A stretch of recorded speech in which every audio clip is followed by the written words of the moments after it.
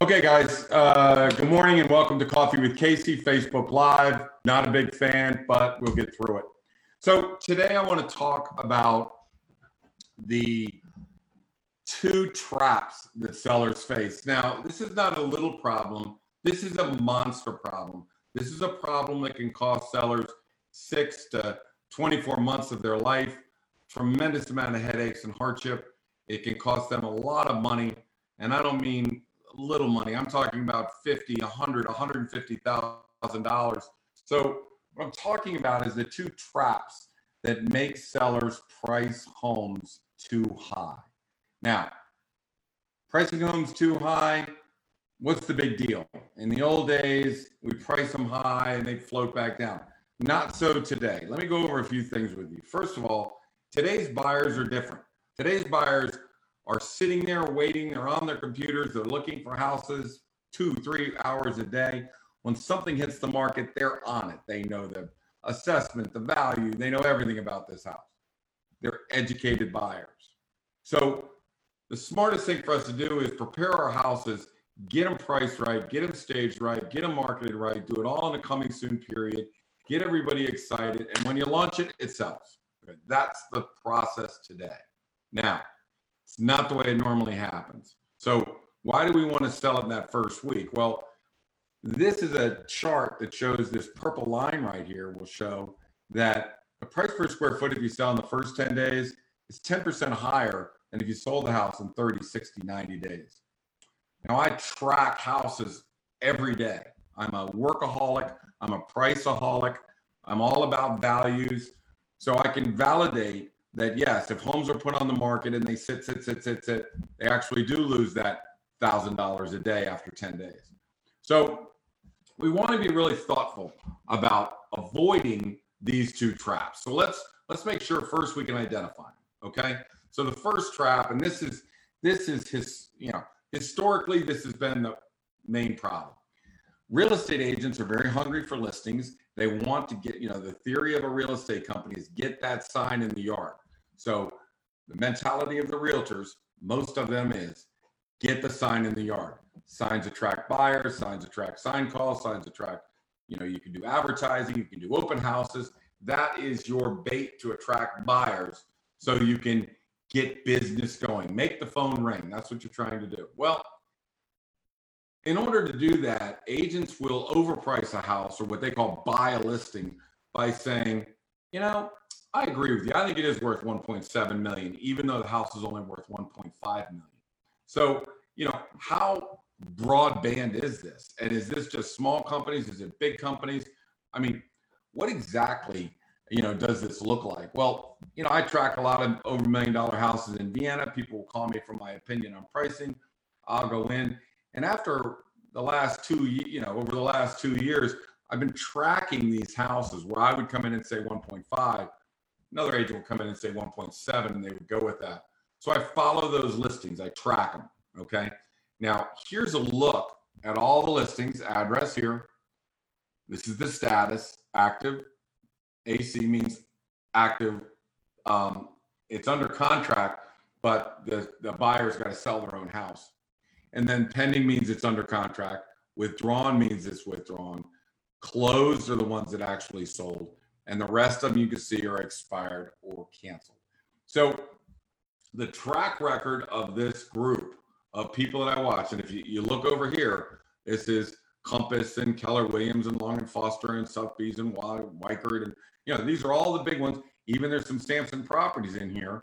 And understand, you don't hire companies, you hire the agent. I mean, I'm not going to put the agent's name on here publicly, but, there are 3,500 agents at Sampson Properties, and a lot of them overprice houses and a lot of them don't. So just the same as Weichert and Compass and the rest of them. So if you look on here, this is Coldwell Banker, this is Long and Foster, this is all of them. This is all the big realtors. And everyone you see in the newspaper and all of that. So is this a problem? Yes, it's a systemic problem. Only 24% of the homes on this list that overpriced sold. And the ones that did sell sold at 50 to 150,000 less than they should have sold for had they done it in the first 10 days. Had they priced it right, staged it right, and done it. So The first problem is that we always have is a seller has an inflated value, and that's okay because they're emotionally attached. They put a lot of money in this house. Um, they need a professional to tell them what is it really worth. I mean, what is a swimming pool worth in the backyard? What is $100,000 of upgrades to my house? What am I going to get back for that? So where we used to have skilled realtors go over the best comparables you can find, the direct comps, the best, closest size, closest age, closest upgrades, closest amenities, closest location, and really got together and started to really compare apples to apples. Well, that's not what they're doing anymore. And that leads us to trap number two. And trap number two is even more dangerous than trap number one. An agent could walk in and say, I think it's worth $1.7 million. But now they have a ally. They have reports. So a realtor now will go to a thing called Realtor Property Resource, Compass, Redfin, and they'll come up with a number, a price on a house, and that price is wrong. And they'll go through a 26-page report with their picture on it and their company name on it. It's all the rage. So for the past 2 years, people will put your address in, it'll tell you what it's worth, they'll grab it and they'll run out the door and away they go. Well, this is a report I just ran into. This is kind of I'll go ahead and say it. This is from Compass. And what they'll do is they come in and compare your houses and show you they're comparing houses. But if you're comparing like-kind properties, same size, same age, same location, same school district, same lot, and so on. Well, here I looked at it. This is a 3,500 square foot house being compared to a 5,200 square foot house. So why is the report saying that it's worth more money than it actually is? Well, I can tell you why.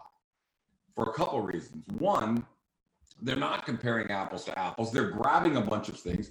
They're not professional realtors that are saying this 5,200 square foot house is not the same as a 3,600 square foot house. A Cunningham school district is not the same as a Vienna elementary school district.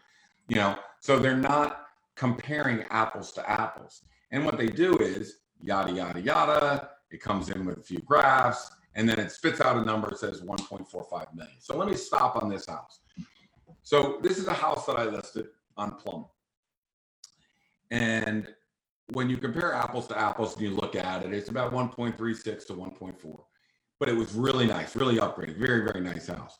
So my recommendation is let's go off at 1.4 million. Let's get everybody to bid it up. And let's eliminate home inspections and things like that.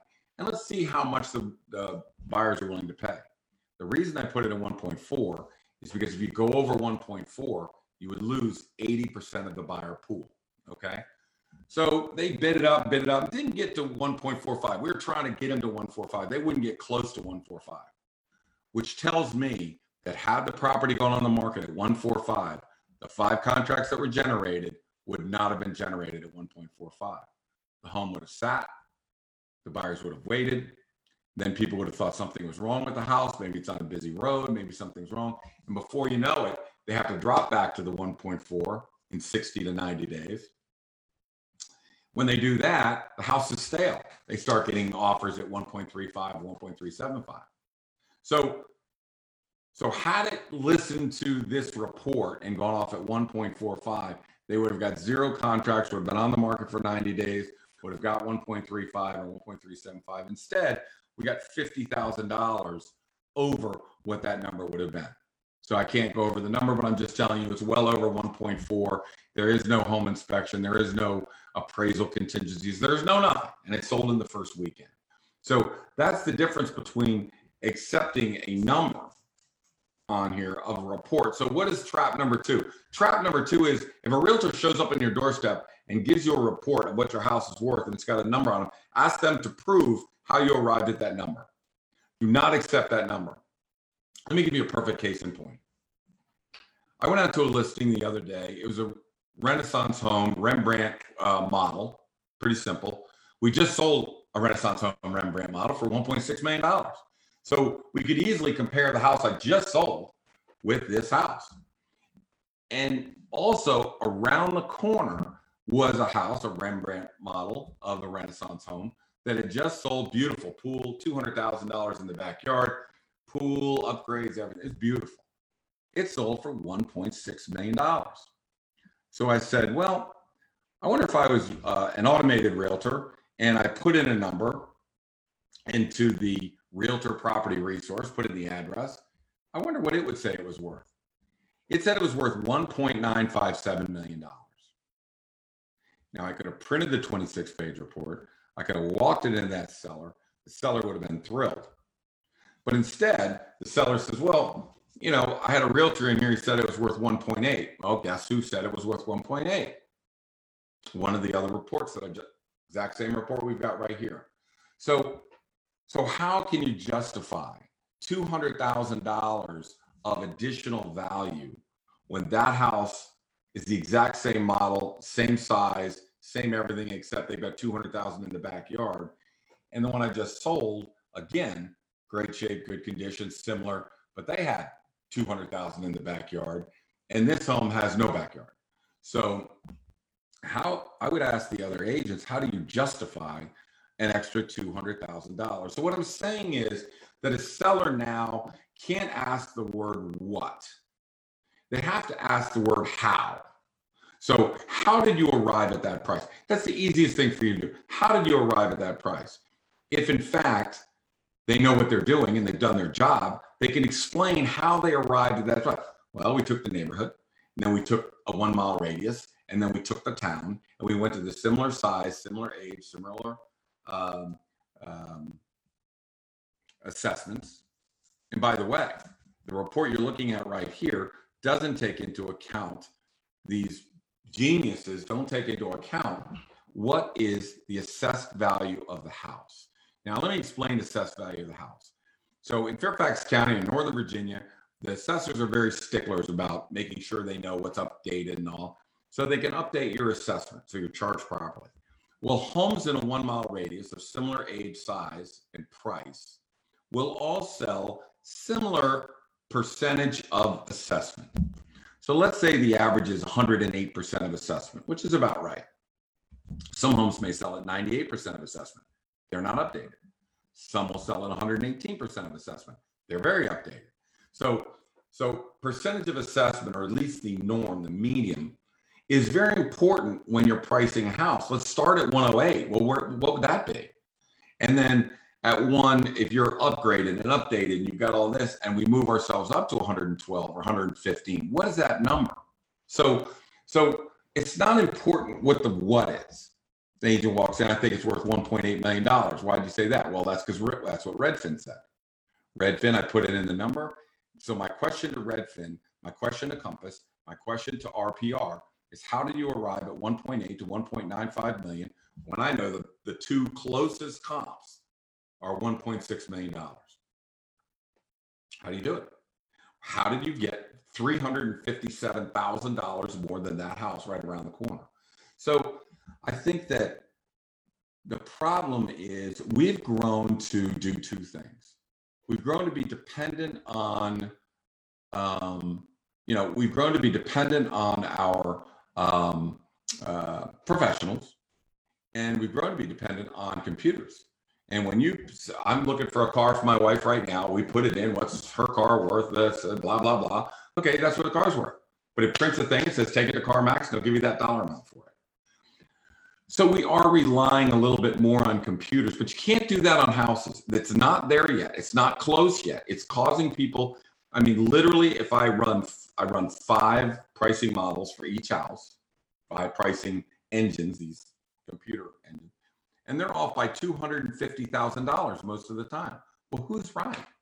I mean, we can't be off by $20,000, much less say $250,000. So who's right? So again, you need to work with a realtor that's a real realtor, that's a authenticator of information, not somebody that's a computer realtor that will punch a few buttons and grab a number and come running out of the house and say, here's what your house is worth. How do you arrive at that number? Because if you're telling me you just put my address in a computer and generate a report, then I can't, it's unreliable. And should you make a mistake, just remember this, after 10 days, the clock starts ticking. You start losing $1,000 a day. So that's why this is so important. That's why I dedicate a whole show to it. The beginning of when I'm talking to sellers is beware of the trap of a hungry realtor telling you what it's worth, just agreeing with you. And two, now, and this is more relevant than ever, when Morgan just asked me to run a pricing model for a house, and in Vienna, between 1.4 and 1.6 million dollars in Vienna, 70% of the houses are either withdrawn, expired, or still active on the market. 30% of them are sold or under contract. 70% are not sold, did not sell, overpriced. Now, in a market that has no inventory and that has 2.5 to 2.9% interest rates, I find that very disturbing. I find it disturbing because sellers are getting, I don't want to use the word bamboozled. I want to use the word not that a lot of the realtors are not doing a very good service right now. I understand everybody wants to get listings, and I understand that this is an easy way to do it, but it's not the right way to do it. So if you look, and again, I'm not going to get onto our record as much right now.